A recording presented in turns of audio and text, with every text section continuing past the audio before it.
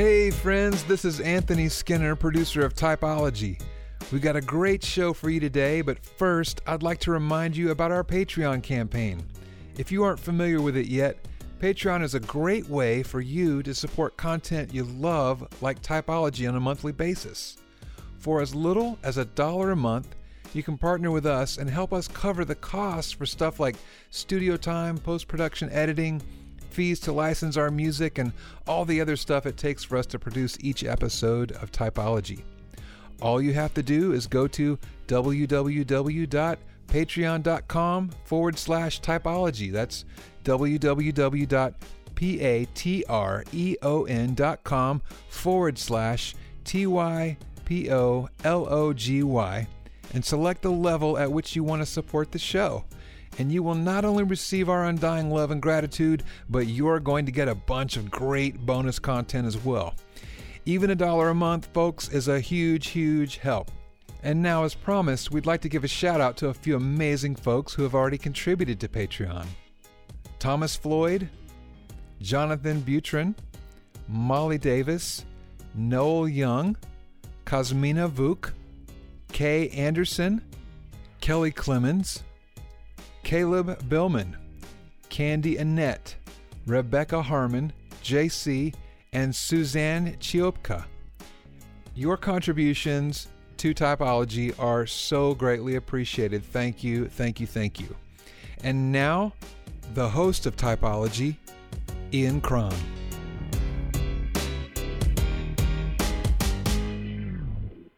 Hello there, Typology friends. Welcome to this week's episode. Today is like a thrill for me to have 3 fives with me on Typology, because number one, it's hard to find fives who are willing to go on a podcast. It's for whatever reason. We could probably speculate, right, as to the reason. I'm thrilled because we have a woman five in the room, and I know a lot of guy fives and not a lot of women fives. I could say the same. Is that true? Yeah. I don't Wow. know. I actually don't know any women fives. Well, no, that's not true. Okay. I know a couple. All right.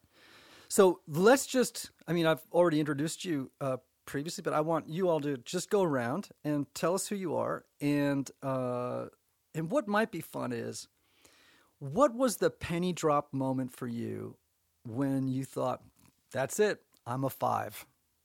I am an observer, and by the way, I have moved from calling fives investigators to observers for a whole host of reasons we could explore if you want, but I think that's a little bit more accurate in some ways. So let's go around. Joel, let's start with you, and tell us who you are and the penny drop moment. I'm Joel Miller, and I've been living in the Nashville area for the last umpteen years. I started off in California and drifted through Oregon and landed here, all the while dragging a lot of books with me. And the penny drop moment was probably around that idea, and then also the energy idea. I thought I was a 9 for a while, very brief while. And I had all kinds of ways I rationalized that. But really what it was the energy question. And I'm always protecting myself against draining things, which can be anything. In any given moment, I can turn anything into an energy drain. And so my wife would just check me on it here and there. And the more she checked me on it, the more I realized that's really true to who I am. I do it all the time.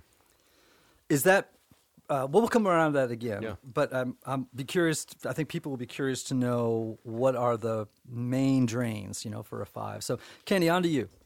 I'm Kenny Benge. I've also lived here in the Franklin, Nashville area since 1985, with a brief stint overseas. 4 adult children, wife Laura, who's a 7. Undergrad degree, worked in chemical engineering in the petroleum industry for a couple of years, and then have been in vocational ministry in pastoral roles as well as campus ministry at 3 different universities. Wonderful. I've known I'm a 5 ever since I discovered the Enneagram. I don't ever remember having any doubts about it, but I would say the penny drop moment for me, where it really became much more activated and really drew me into the Enneagram, was understanding the withdrawing stance. Mm. And the question was posed to me, just pay attention to how often you withdraw, either physically or mentally. Mm. That was a huge aha moment.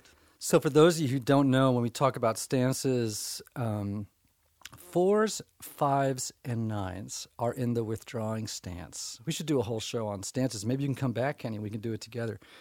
So 4s, 5s, and 9s tend to, particularly in stress, right, or in life in general, I think, withdraw, right? They don't go toward people. They withdraw physically, emotionally. They go inward, right? Is that a fairly good, Absolutely, quick description? Yeah? Okay. Lori, how about you? Yeah, my name's Lori Chaffer. I'm a singer-songwriter. And a great one. Oh, you're very sweet. I moved to Nashville in 2009, and we came from Kansas City. I'm married to Don Chaffer, who is a 4, and he's crazy, and I love him. And then I have 2 kids, a boy 13 and a girl 11. My penny drop, there were 2 of them. One was you were talking to Don actually one night, and we both thought we were 4s.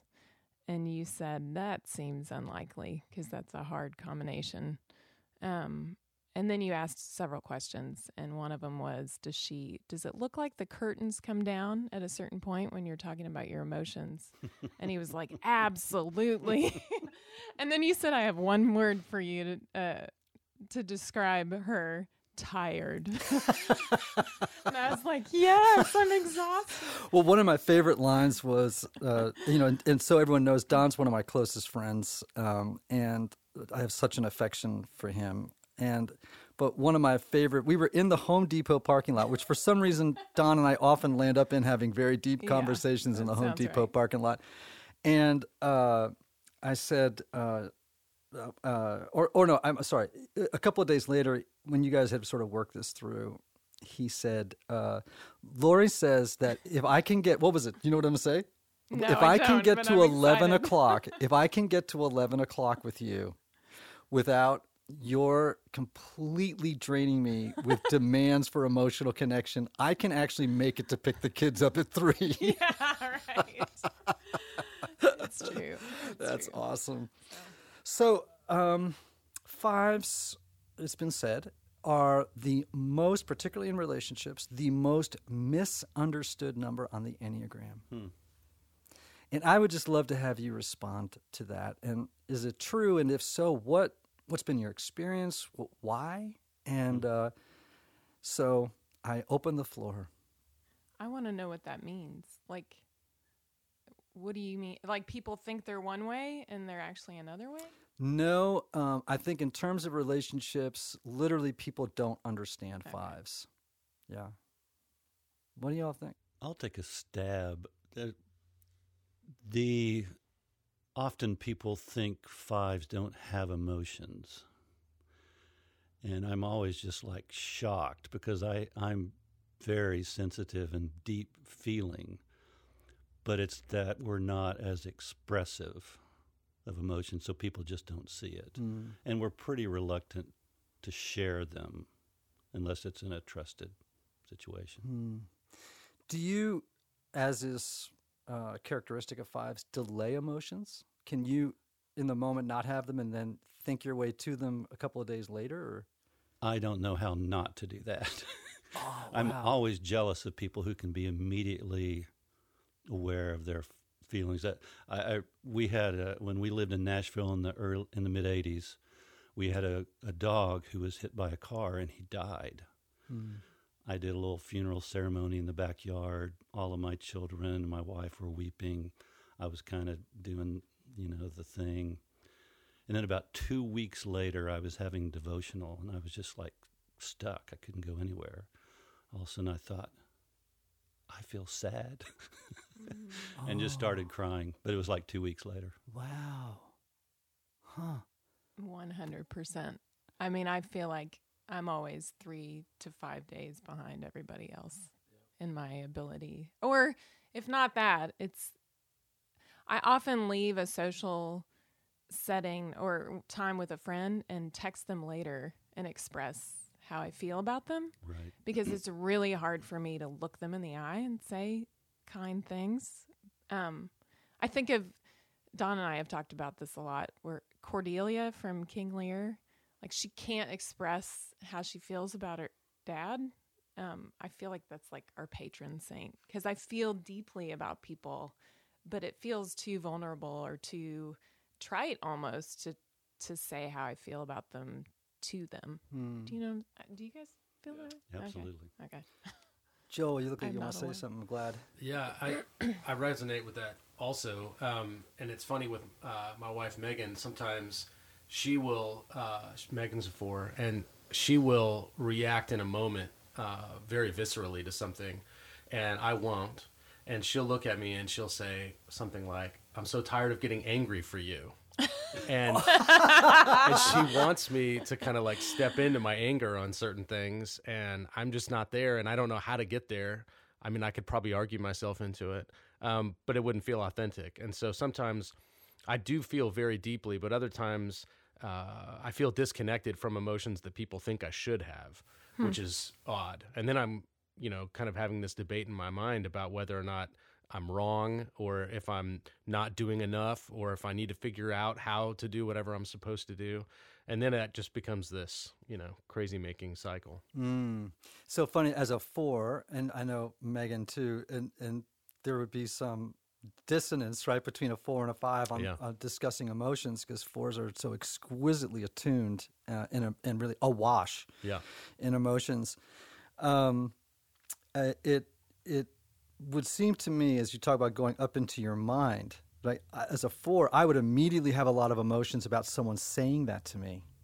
Like I would be like ashamed, would be like first feeling, and then maybe angry, and then sad, and then, and then I would think second about it. You immediately talked about thinking first about it, not feeling as a response to her saying, why don't you have more feelings? I think I use my mind to sort out my feelings. And so I have the feelings, they're all there, they're laying on the table, and they're a mess, and so I have to sort of figure out how they fit together.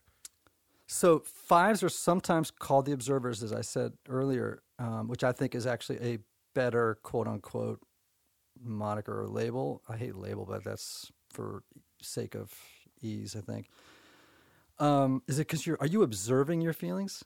Like, is it like they are separate from you and you're kind of looking at them and trying to sort them out? Yeah. And I think I'm really careful about, I have a lot of opinions. I'm probably one of the most opinionated people I know, but I'm also really careful with my opinions that they're fair, or if they're not fair, they're at least arguable. And so when I try to sort out those emotions, I have to have a theory that makes them make sense. And I don't like the idea that I'm just going to have all these random feelings that can't be explained. So it sounds like as a group, you would say that maybe one of the points of misunderstanding on the parts of people is simply that they don't understand your relationship to emotions. Yeah. Is that fair? Mm-hmm. Yeah. And I think, Kenny, you make a great point, which is they do tend to feel as though people that 5s are very aloof, and loners who are hard to break through to. It's like how do I engage with this person? It feels like there's a barrier I'm trying to bust through all the time to reach them. Right. Yeah, and my wife, we're so attuned now that she can tell when I cease being present to her. She can, even though I'm still there, still having the conversation, she knows all the signs of when I've sort of withdrawn or I've run out of energy for the conversation and I have to go do something else. So that brings up a really great point, which is this whole issue of 5s feeling that the world is chaotic, unpredictable, intrusive, fearful that it will be engulfing, right?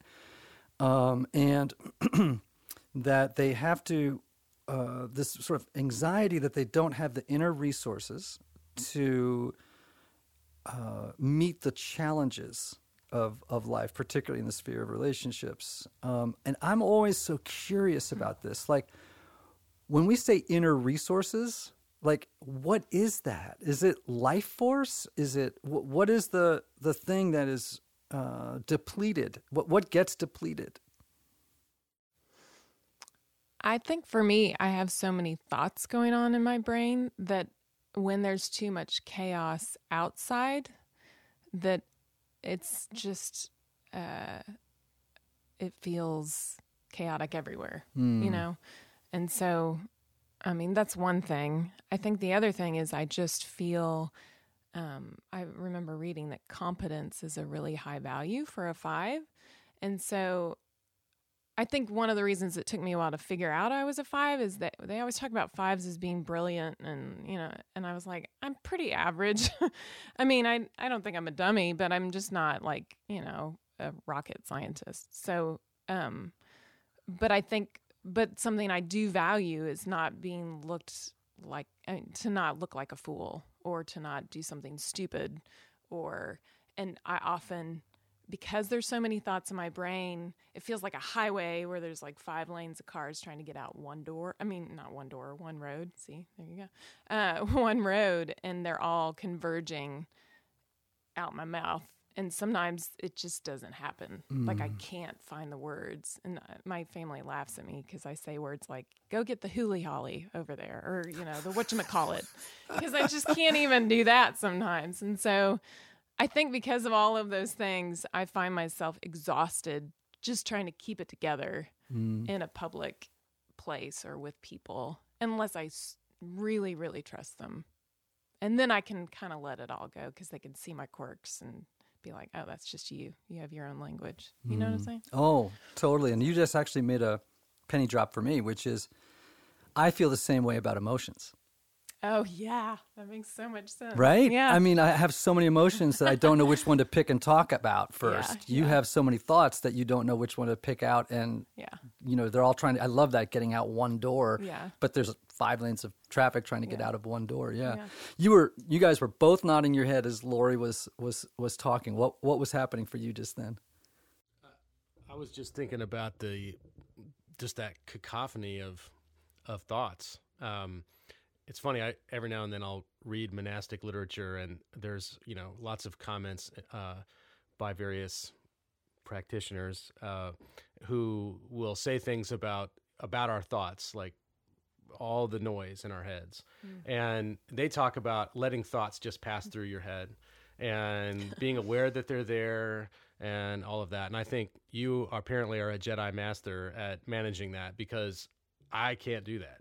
I'm aware of all those thoughts, but they're playing havoc with me a lot of times. And when I am my best, I've got a pretty good handle on most of them, and I know how they fit together.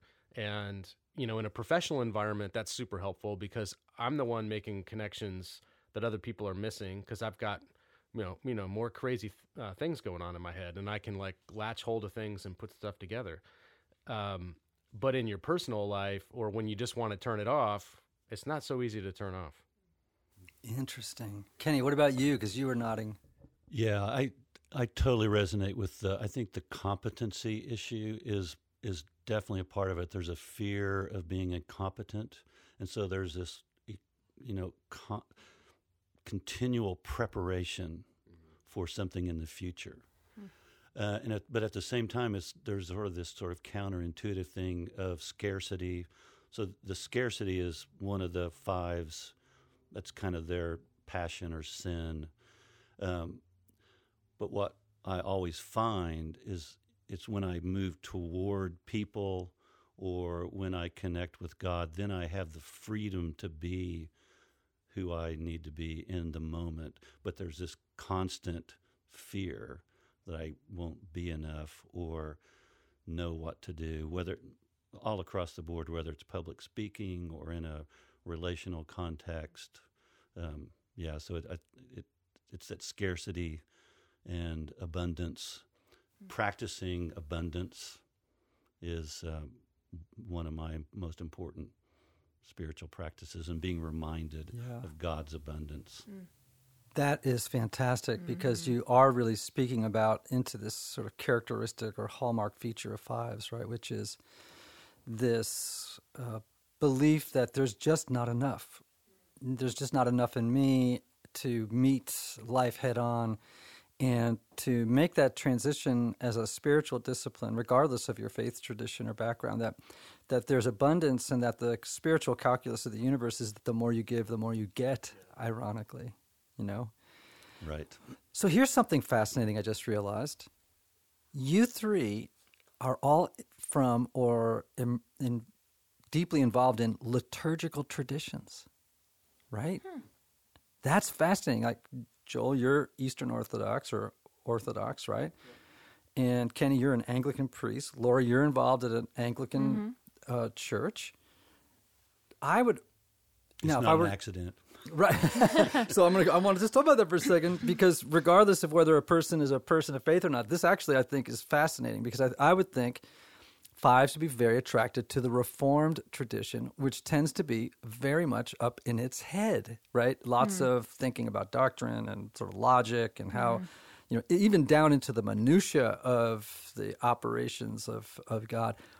What is it about that you are floating in a very four atmosphere, it seems to me, in the liturgical traditions? What is the attraction to fives with that?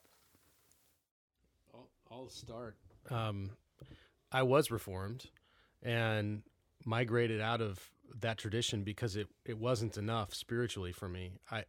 I would be in a place of real dryness spiritually, and the only thing I knew how to do was go read another book, and that didn't satisfy, and eventually it became so self-defeating that there were times where I wondered if I even believed anything anymore. And it was through praying the hours, particularly morning prayer. I started off in the Anglican side of things, but it was going through morning prayer every morning that eventually I found where I belonged. And it was rich, and there was so much beauty in the words and the way they were composed, and there was so much beauty in just people gathering at church to do their prayers, and it changed everything for me. What about you, Kenny? Yeah, so pretty soon after I came to faith in college, I had a pretty big intellectual crisis and discovered C.S. Lewis. And to make a long journey sort of more succinct, his what I would call sacramental vision of the world sort of deeply impacted me.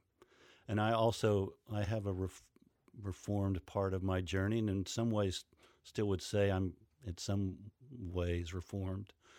But the sacramental piece was really important. So the first time I walked into an Episcopal service in 1986, there was just something different. And the way I described it at the time was, this is the only place my head and my heart come together. Wow, that is amazing. The only place my head... So it's a real place of refuge for you. Yeah, worship-wise, there's just something about liturgy and sacrament that brings things together in a way that the other traditions did not for me. How about you, Laura? Is it... Yeah, I may disagree with myself tomorrow about this one because I haven't thought about it a ton. But I feel like the Anglican thing for me is that it forces discipline, and I'm not great at that regarding both community. Like, I have to make myself be social, and there are certain aspects of the Anglican thing that make me be part of the greater community. Even in the service, like I speak with people, and we are speaking the same thing again. And so there's an aspect of that I love. There's an aspect of that that's really hard for me because I feel sometimes bored with the words.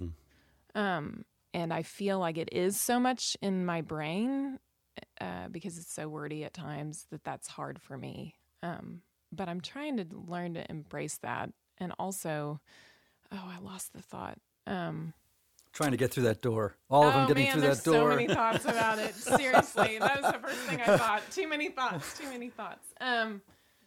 But there is a beauty to it too that is beyond. It's not people just making something up again. It's part of a long, long tradition. So that for me feels both a place of safety and also a place of. I still have some real cynical parts of me. Like there are times I think, oh, this was made by a bunch of white guys. So it's only partly true, Right. So, and I mean that I'm just being honest here.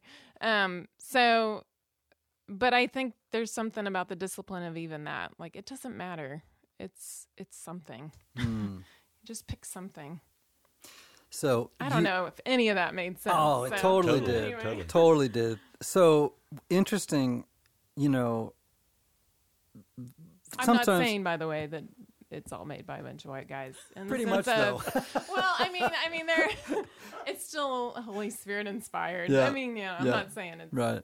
Yep, totally. Man-made. So interesting. People tend to think of the fascination with beauty as in the soul province of the fours. They're, and all three of you use that word. And my experience has been actually that fives are remarkably attuned and responsive to beauty, aesthetics, all of that stuff. Is that part of your experience? I mean, I just heard all three of you use the word beauty. Yeah, I'll start. And I've told this story before. You've heard it. But as a young child, before I went to school, in elementary school in the mornings, my parents had given us World Book encyclopedias. And so I would pick out a different letter each morning and just read it. And it's hard to describe why that was so engaging, but it was a kind of an aesthetic experience. Wow. Knowing and discovering the world. And I'm convinced that people who go into science, they go into a certain field initially because of a sense of wonder that field brings to their consciousness. And that's what draws them into it. Joel, how about you? I picked it up strongly in your words. Well, the line that you said earlier about competence, I think factors for me. I love seeing people that are proficient in whatever they do. I get a lot of joy and excitement actually in watching people do things really, really well. And beauty comes out in music or in art in ways that it only could reach the pinnacle of the perfection that it is in the hands of people that really know what they're doing. And I listen to music all day long. Okay, so what kind of music really just... all kinds of music. This morning I was listening to Daryl Anger and Mike Marshall. I love acoustic jazz. I love all kinds of jazz, actually. And I love classical music, and I love modern classical. Arvo Pärt is a master. There's so much great stuff out there, and you can immerse yourself in it all day long and participate in all this beauty. And it's all done by people who are at the peak of their abilities. And watching people work or participating in people working at the peak of their abilities is an amazing experience. Yeah, I think for me, it kind of breaks the spell of my mind. So I think of myself as divided into heart, mind, and body. And I am doing, gut, heart, mind, and gut. I'm either in one or the other a lot of times. And beauty kind of puts them all together and makes all the noise go away. Man, I'm getting insight after insight here. Like, it's so awesome. Because I think one of the great things about, if we think about the transcendentals, right? Beauty, truth, and goodness. I love that. I get to fives are all nodding their heads. We know that. Yes, we know about the transcendentals. But I think that, fives might be romanced by truth, but the beauty of beauty is that it doesn't come in the front door of the intellect, where your critical filters can actually block it out, right? You can disagree with it, you can argue with it, you can feel, but beauty comes in the back door of the imagination, right? And so it's almost like it just sneaks up on you and it turns lights on. And that's probably the moment for fives where they're like, illumination, right? So how awesome is that? That's so great. Yeah. So I just thought about something. I remember we know you did. So in the 80s at this Episcopal church, I was having this conversation with this priest, and we were talking about music that engages us. And he was really taken by contemporary praise music, praise choruses, because he was probably a heart triad guy and just immediately connected with that music. And I'm like, no, my heart is really engaged through hymns. And often that's one of the ways I access my emotions, is that in worship there's a connection and a release, and often it's sort of a cathartic thing.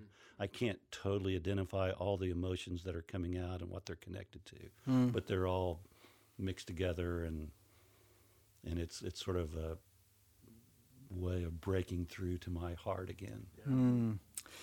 That's really great. So for people listening who are fives, right, and people trying to understand fives, I think maybe the one really wonderful point of connection that they don't consider is meeting them on the plane of beauty and appreciating together with them the things.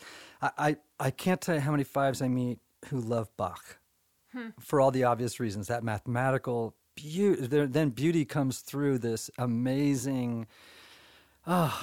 very five-ish kind of perfect symmetry, like tonal symmetry in the counterpoint and everything going on at once. And jazz, I know so many fives who love bebop, right? They love John Coltrane, they love Miles, they love all of that kind of free form, but yet very disciplined thing that's going on at the same time. So, another question I want to ask you is, what were you like in elementary school? Ooh. Like what was school like for you as fives? I don't remember, like I have a terrible memory, but I remember in junior high, like I don't remember elementary very well, but junior high, I remember I thought there's a system to how people become accepted and popular. And I'm going to figure out that system. And so one of the things that I observed was people wear certain clothes and they don't wear them too many days in a row or whatever. So I had a calendar that I filled out what I was wearing, and it was color-coded. This is like the classic.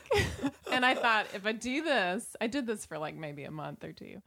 If I do this, then, I'll be accepted and normal, because I don't understand how people work and how this all social thing works. And so I feel like that's like sometimes how I dealt with the being stuck with people all day long. I would just try to figure out, how does this function?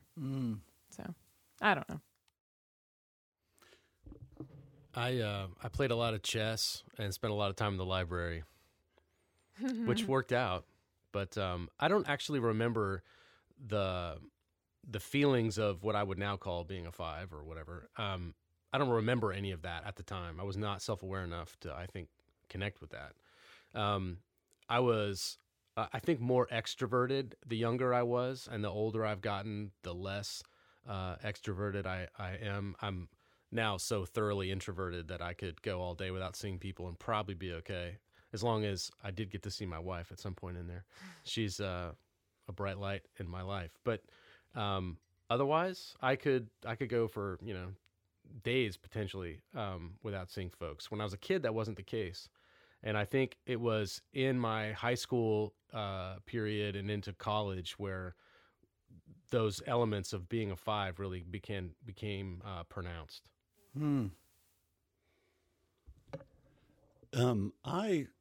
I was good at sports, and so that sort of helped. I sort of had an alter ego. And when I think about my education, I sort of had two things going on as well. There was kind of what you learned in class, but I had a whole nother program that I just learned on my own. Your own deal. Loved the library. Summers would check out 8 to 10 books every 2 weeks, read them, and my mom would take them back. They'd be sports stories, they'd be science fiction, fantasy, all that kind of stuff. And so friend-wise, I had sort of alter ego friends. So I had my sports friends, and it was kind of the popular crowd, and I was sort of a certain person there. And then I had these other friends who were like nerds, like I was a nerd. The valedictorian of our high school was one of my best friends. We listened to Emerson, Lake and Palmer and tried to write down the lyrics. And I really got attracted to chemistry, rocks, all sorts of different science stuff. I had a chemistry lab in my garage when I was in middle school. By the time I got to high school, I probably knew more than my chemistry teacher. Wow. So this, again, hallmark feature of Fives is this avarice or this greed, if you will, for picking up or hoovering information up, knowledge, mastery, and particularly in niche subjects. So you just triggered that for me about rocks, or, I knew a five who was like an expert on this particular fungus that grew at the bottom of elm trees, it's like, and knew everything about it. And in moments of stress would give you a 2-hour, symposium on this rare subject that he knew a great deal about.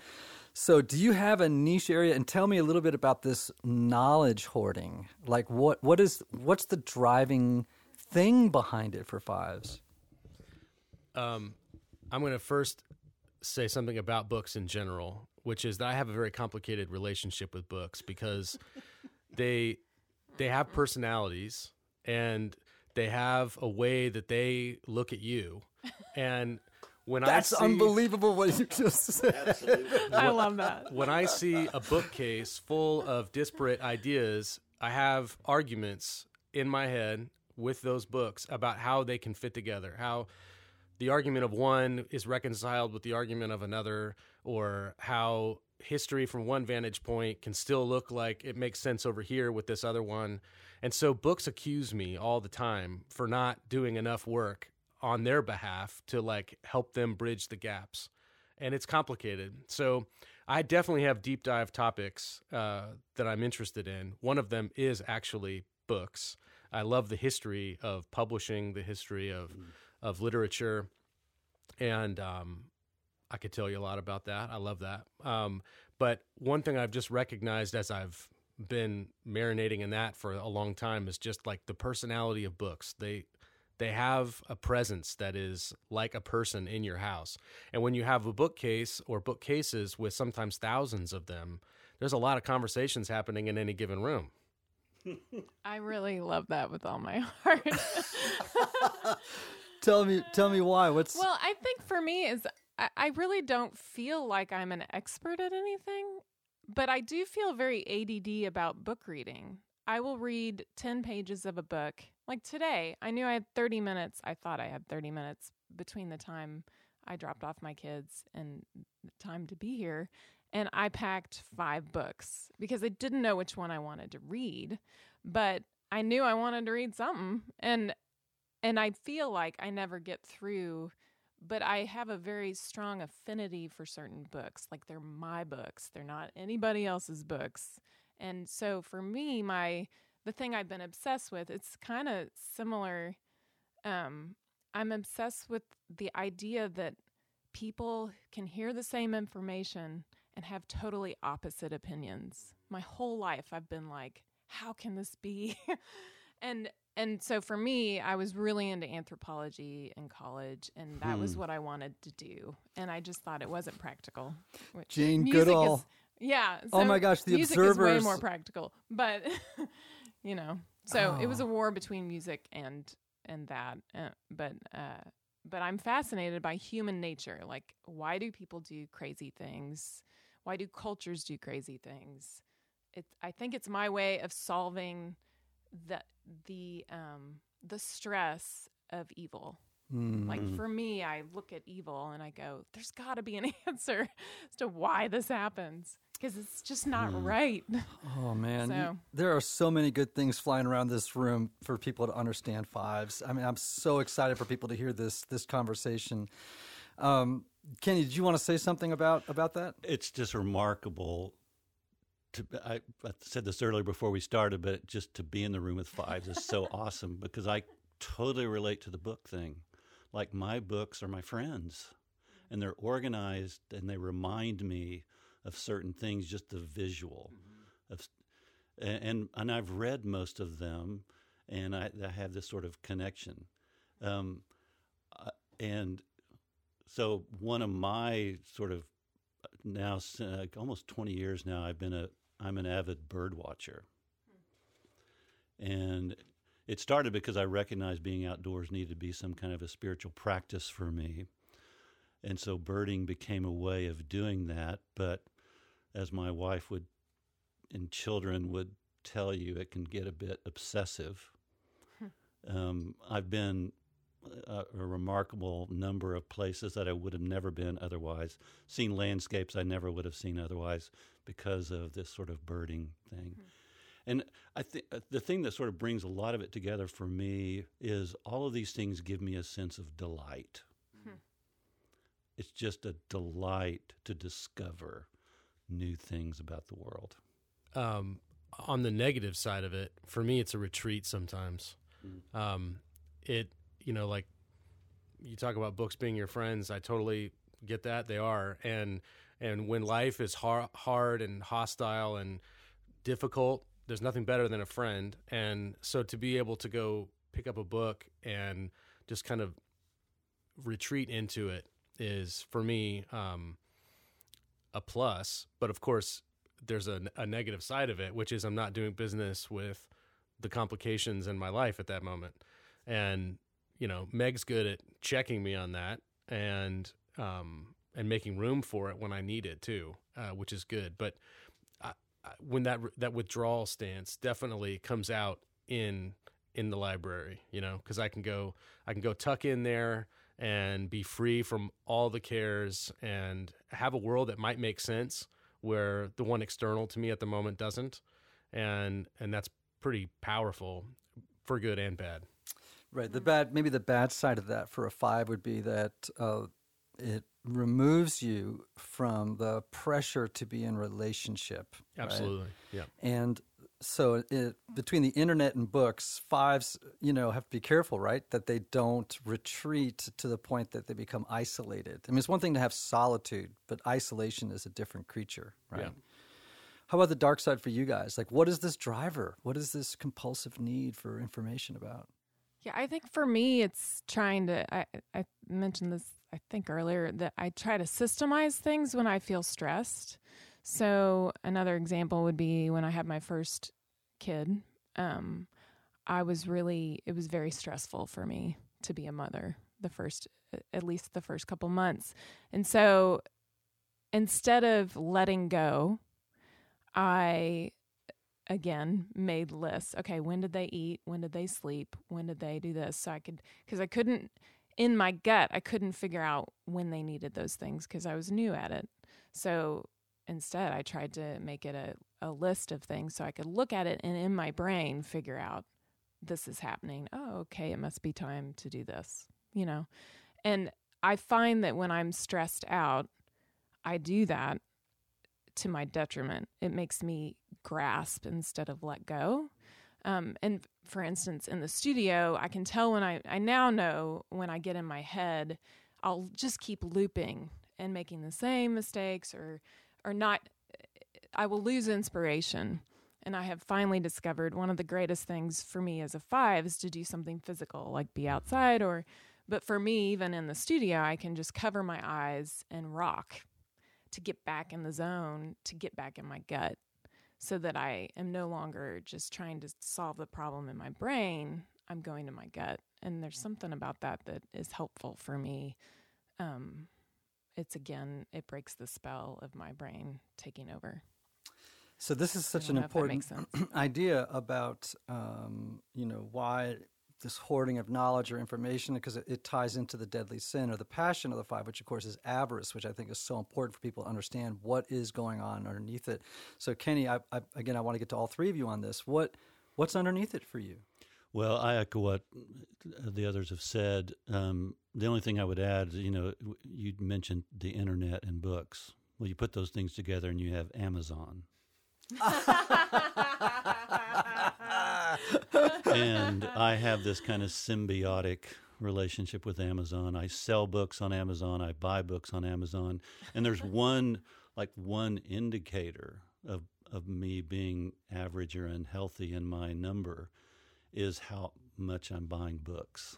And I actually every year for Lent give up buying books. Wow. Just because because my first instinct when I'm facing a problem, find a book about it. Yes.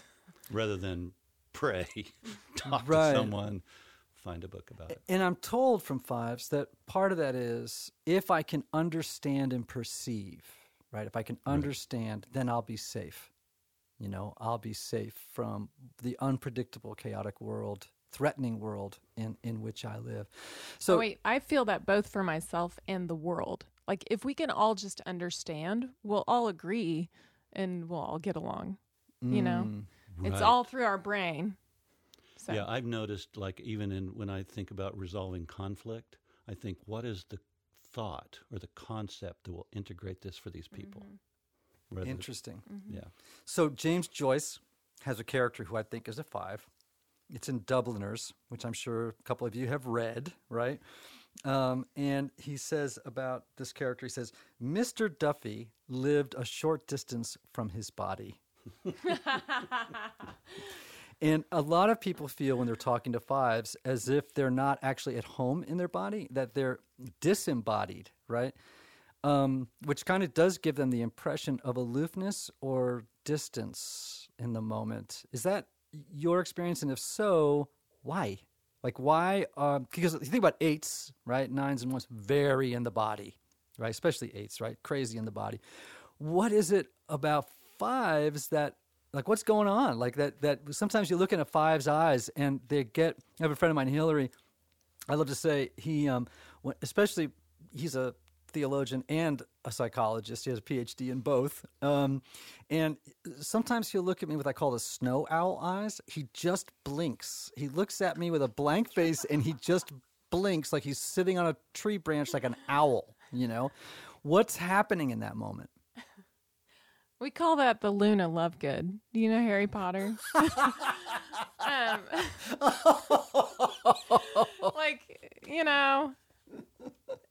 I think sometimes we're just thinking of other things, and therefore, I don't know for you guys, but for me, there's a point where, like, when I'm bringing my kids home from school and they're talking to me, I will totally check out.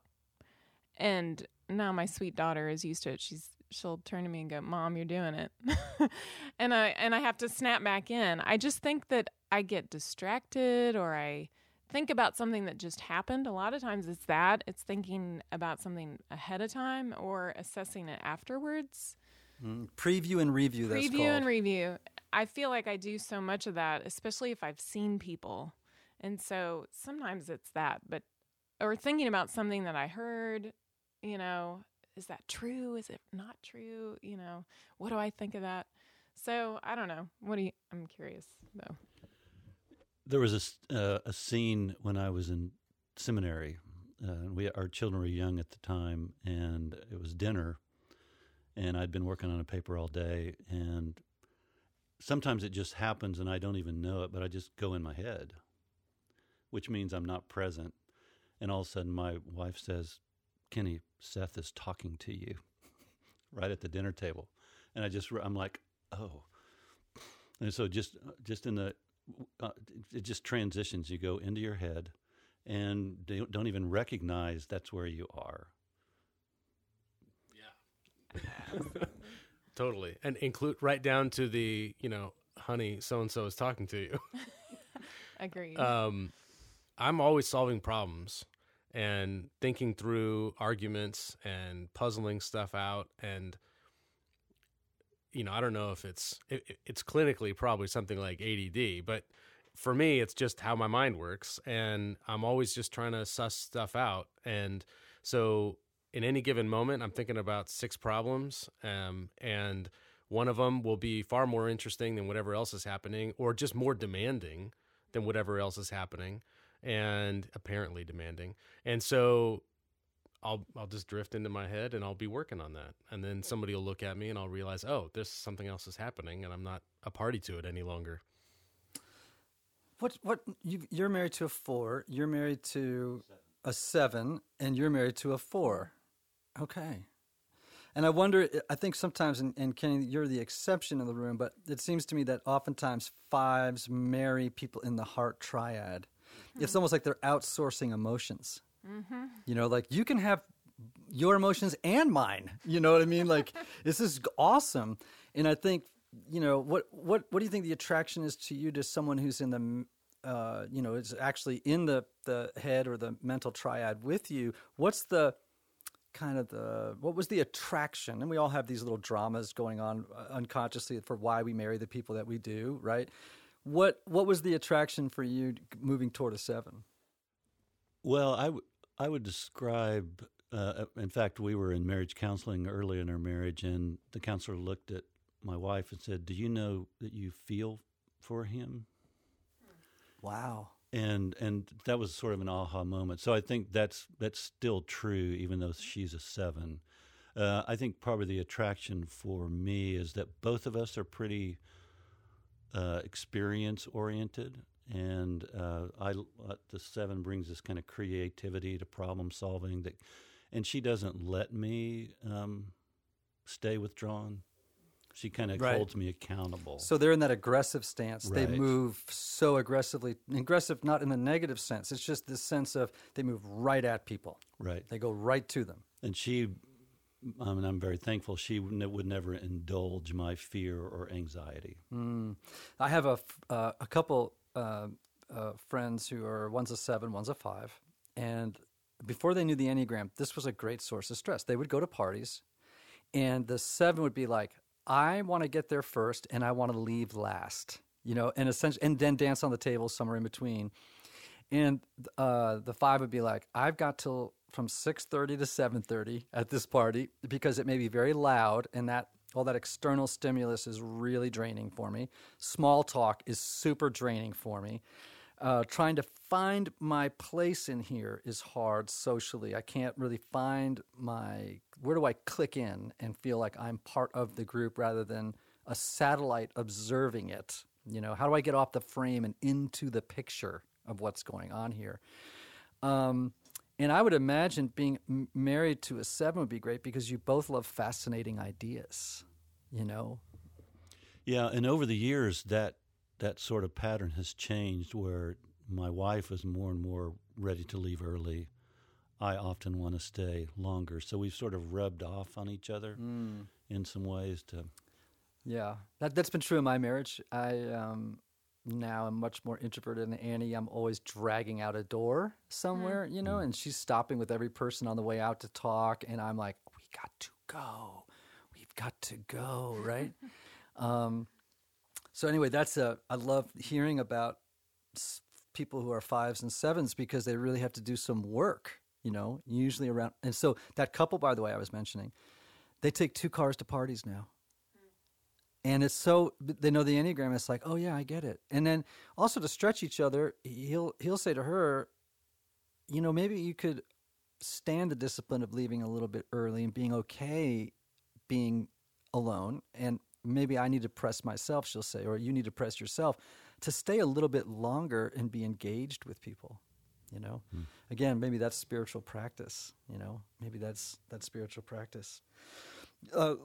Lori, you said something earlier I want to circle back in on because, again, big feature for 5s.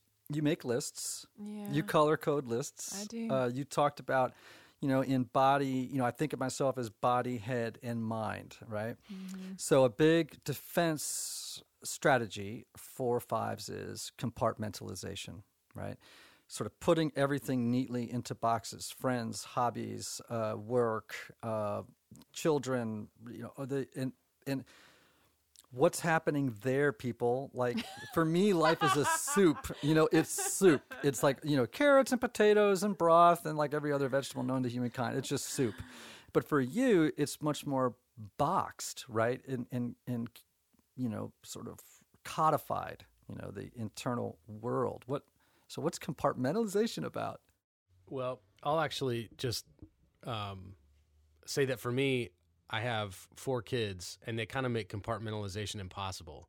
So I get the impulse, but my workday is often broken up by my kids, and my interests are often interrupted by my kids. And so even though I kind of want to hold the dam sometimes and have a place where just that one thing is happening, it rarely ever works out like that. And so it's probably one of those examples of where God has used my children to mature me. I will say the other penny dropped when I went to one of the conferences and you guys talked about the worst nightmare for a 5 is to be in an accident and be at the hospital and all their people come from all their different parts of life. That kind of nailed it for me because I do feel like I have different groups of friends. And it's not that I don't want them to know each other. It's just, it just feels awkward, And I don't know why we do that, why we compartmentalize. I don't know any other way. I'm going to think about that and get back with you. Yeah, I've thought about it too, and I think it's compartmentalizing is a way of describing it. The other I can really relate to the different kinds of friends, and even as I was describing my educational years, having these sort of alter ego. But it's sort of like I have friends that share different parts of what I like. Yeah, that's it. And it seems unfair to them to impose more of myself on them than they could appreciate. That's beautiful. So what you're discussing here is the compartmentalization of relationships, right? Like 5s typically have multiple friend groups. Like you have your birding group and you have your church group, and then very very infrequently do they get together. I love throwing parties where I get the craziest assemblage of people. This person's a songwriter and this person's a priest and this one's a crazy atheist and this one is it's like I love to see what happens. But 5s typically say, okay, well, this group's coming over tonight, and then, this group's coming over then. One of the reasons that teachers of the Enneagram believe that 5s do this, because that 5s self-report this way, is it dampens feelings, right? It kind of is a sort of a feeling management system as well. And I don't know if that resonates for you. I have to think about it. Me too. Okay. I feel like the thing you said really resonates with me is I feel like I've read this about 5s. We don't want to impose on other people. Like I don't have a lot of needs. I'm pretty independent. I won't ask you to take too much of me on. So I think there's something about that with like, I don't want my friends who are into music to have to deal with things that they're not interested in. And so something about that, actually. Mm-hmm. But maybe it is emotionally based, too. I mean, Right. that is emotional. You don't want to be intimate with everybody the same way. So, Lori, because you're speaking, I want to just hone in on something that's gender specific. Okay. Okay. Because, again, as we were all saying, it's easier to find male 5s, right, at least in my social universe, than it is to find women 5s. Now, we know some people say that 8 women are the most misunderstood number on the Enneagram for all sorts of reasons that we've talked about on other shows. But I suspect that's true of women who are 5s too, because 8 women are culturally frowned on, right? Because they get looked on as bitches because they're so aggressive and strong leaders and confrontational. But I think because our culture says that all women should be kind of like 2s, nurturing and loving and hugging, I would imagine for 5 women, they feel very misunderstood in terms of gender as well. Yeah. I mean, I think. But I don't know how to respond to that. I think that's just, I do think as we become, like I see people 10 years younger than me, women who don't have the same, they were not raised that way, the 2-way.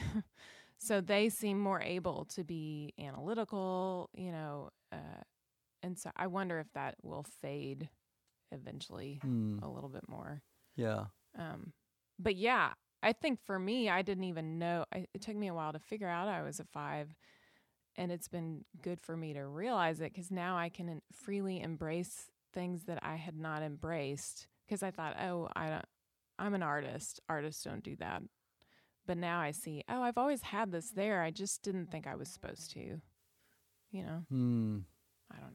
I've had several women 5s at conferences come up, and they're so relieved. It's like such a permission-giving thing, because they're not this highly emotionally expressive person, and they always felt like, gosh, am I cold-hearted? Am I not connected to my children or my spouse or my friends? And I think that's a particular struggle for women who are 5s. Men can, I think, get away with it a lot easier, And of course, I think, to your point, Lori, men get away with a lot of things more easily in our culture. But I think in terms of gender stereotypes, not types, but gender stereotypes, we expect men to be that way, but we don't expect women to be that way. I resonate with feeling relieved. Like when I have some very effusive friends that I've always felt very uncomfortable with, when they are super, I don't know, complimentary or super effusive, and I always just kind of look like a deer in headlights, because that's not super comfortable for me. And so sometimes it is hard for me.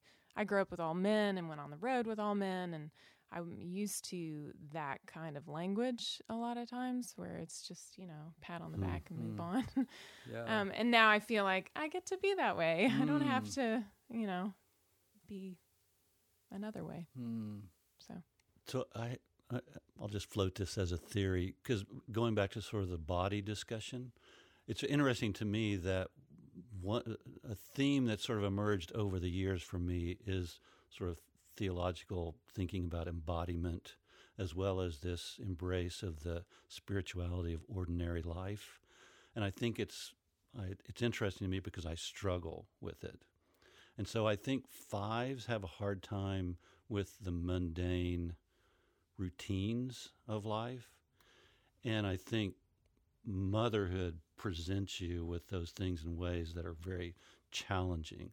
And I wonder if some of it has to do with just the struggle of a 5 with just the mundane, because 5s repetitive, routine kind of things. And this is actually speaking to your relationship with your wife as well, but globally or universally to all of 5s, I think, which they get bored very easily. It's like, I got to move on to another subject. I've got to move on to another idea.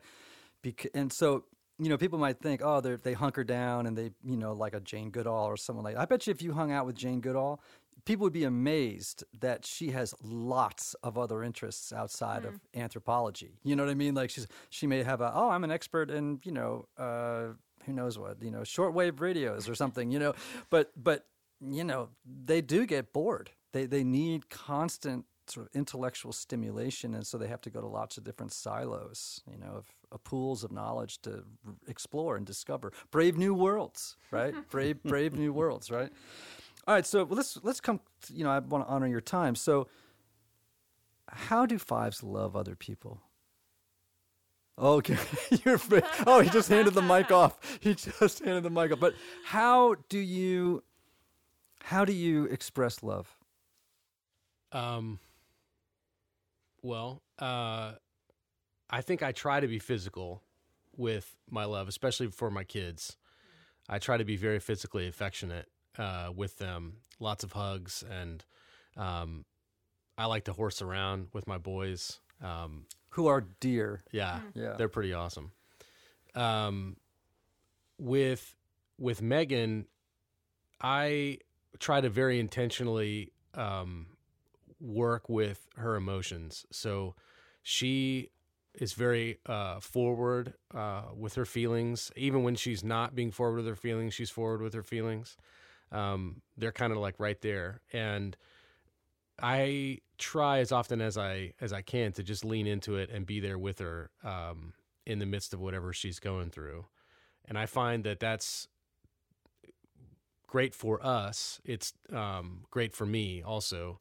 And I get to see the results in her because there's connection there and there's trust that's built there and all of that. And I think that if I were to behave in that withdrawal way, I wouldn't receive any of that benefit. I wouldn't see any of that good. But instead, because I do try to lean in, it's like almost immediate with her, the benefit. And so it incentivizes me to keep on doing it. And I think I've gotten almost expert at loving Megan over the years. That's wonderful. Lori, how about you? Loving well? Is that what you're asking? Okay. Or just express love. How do fives How do I do it? express love? A lot of times it's like things like baking pies. I mean, I feel like sometimes all of those kinds of things are secretly loaded with my love because I don't always do a great job with my language. So if I brought you a pie, I love you a lot. Or where's my pie? Yeah, that's true. I'll bring you one. It's coming. Or listening. I feel like listening is one of the ways that I show love, to try to listen and keep secrets. Like if you tell me something that is vulnerable, I value privacy so much and dignity that I am not going to tell anybody because that's just important to me. So that's another way. And accepting you. I feel like unless there's been some kind of rupture in the relationship, there are very few things that shock me. And I can handle darkness and weirdness in my friends. So I just want to be present. It's hard for me to be present sometimes, but I feel like because it's so hard, then when I'm present, I love you because I'm making the effort, I don't know. I'm pretty physically expressive. I touch and hug a lot. All of my family don't always, appreciate that even. And I'm also with Laura. We spend a lot of time talking. And we that's one thing we really share, and we really enjoy just sharing our day, connecting about what the events of the day, processing our day together. And I would say that I'm fiercely devoted to my family in a small circle of friends, that I'll do almost anything for them. I'll enter chaos. I'll go there no matter what. Within that circle, but it's a fairly small circle. It's actually a little surprising in one way because fives are not often tactile. They sort of have a zone of physical defense around them. That goes to show you that the Enneagram is a watercolor, not an X-ray. Again, that's a favorite mantra of mine, but that it doesn't account for the nuance and the individuality of the experience of not everybody's experience is identical. That I think is when we start to lapse into stereotype rather than into typing. So tell our friends out who are listening right now, how can we best love fives? Call me out of myself. Notice if it's not too much trouble when I am withdrawing, and stop me, just check me long enough for me to be present to whatever is driving me to do that and make a different choice. Kenny, how about you? I would totally agree with that, and I would add, give me time to talk, because it takes me a while to formulate and say what I want to say, and there's just more pauses before I say the next thing. So here's something funny. I said to my engineer producer, Anthony, who's right behind me here, that I was anticipating, I said, man, you may have to do a lot of edits. And he said, why? I said, well, fives have files inside files, inside files, inside files. And so the retrieval can take a while. If you ask a question of five, sometimes it just takes a while, and you just have to be patient. And actually, don't rush them. They're not uncomfortable during the retrieval process. They're just retrieving. And if you pressure them, they'll be like, give me time to think. How can I answer you unless you give me time to think? So I've just learned with fives, if you ask a question, sit back, have a cigarette, and wait a while, because if particular questions require a longer retrieval, they won't wing it. They'll think, and then they'll answer when they've really formulated. Like Joel, I think about you in particular. You want to make sure that what you're about to say is inarguable in some ways. That you've really thought it out, and I'm going to make sure that when I say this, it's sort of indisputable. Right.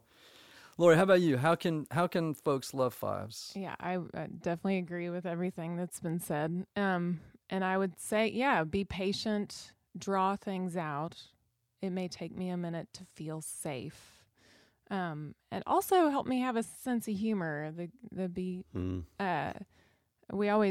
and I have the phrase, he'll often say, "Oh, your poor shriveled five heart." And it actually helps me remember, I'm doing that thing where I'm feeling shrivelly. And I tell him he's 4ing out. So, it works out both ways. But just having a sense of humor about myself helps me kind of, especially if I get upset or mad, sometimes it just helps.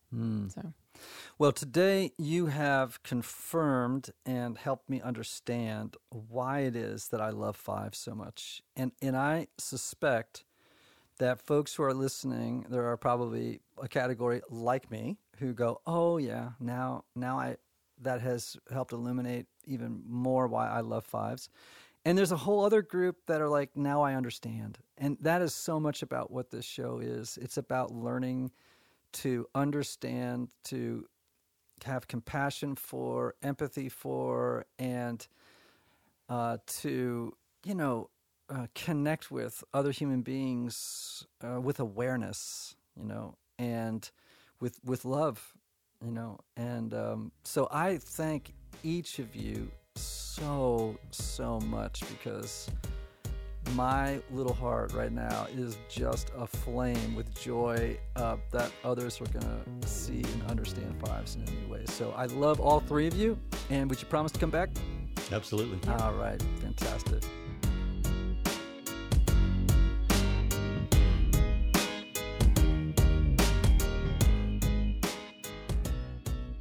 Like I promised, that was an amazing show, and I have some transformational tips that I want to pass on to fives before we close out.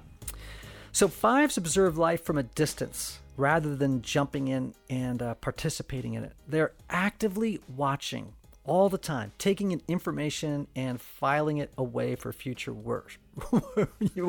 use.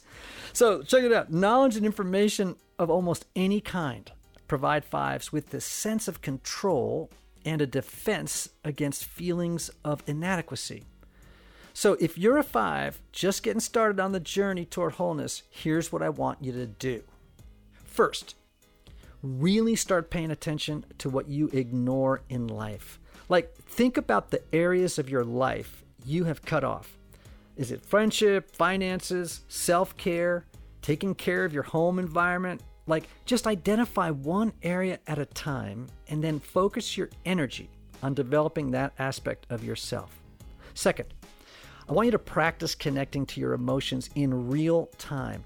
Allow your feelings to arise naturally and just experience them in the present moment.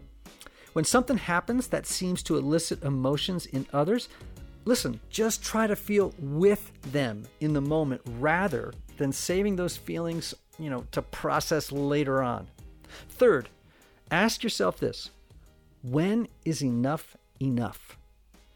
It may be really difficult for you to end a project because you may feel like you need to do more research or reading to make sure you've covered all your bases. Okay? But don't do it. Stop and ask yourself the question: when is enough enough? Okay. Finally, I want you to try an activity that'll connect your mind with your body. So like lots of fives tell me that yoga, breath work, and meditation can help them quiet their minds and help them overcome this disconnect they feel between their body and their head. And as you become more present in the moment, you'll find that you can build on that to more confidently engage in life and enjoy the beauty and wonder of everything that's around you. Well, that's all I have for today. If you enjoyed today's show or have suggestions for future episodes and guests, I'd love to hear from you. You can go to our website, typologypodcast.com, and submit a question or comment. I'd also really appreciate it if you would go over to iTunes and leave a review of the show, because it really helps folks discover it. And finally, I want to remind our listeners again that today's show was sponsored by Talkspace, the online therapy company that lets you choose from over 1,500 licensed therapists. You can get matched with your perfect therapist who can put you on the path to a happier life and to becoming your best and truest self. For a special offer for our listeners, visit Talkspace.com/typology. That's Talkspace, TALKSPACE.com/typology, TYPOLOGY. Big breath, Ian. And now, until next week, remember the words of the great Oscar Wilde. Be yourself. Everybody else is already taken. Till next week, folks. See ya.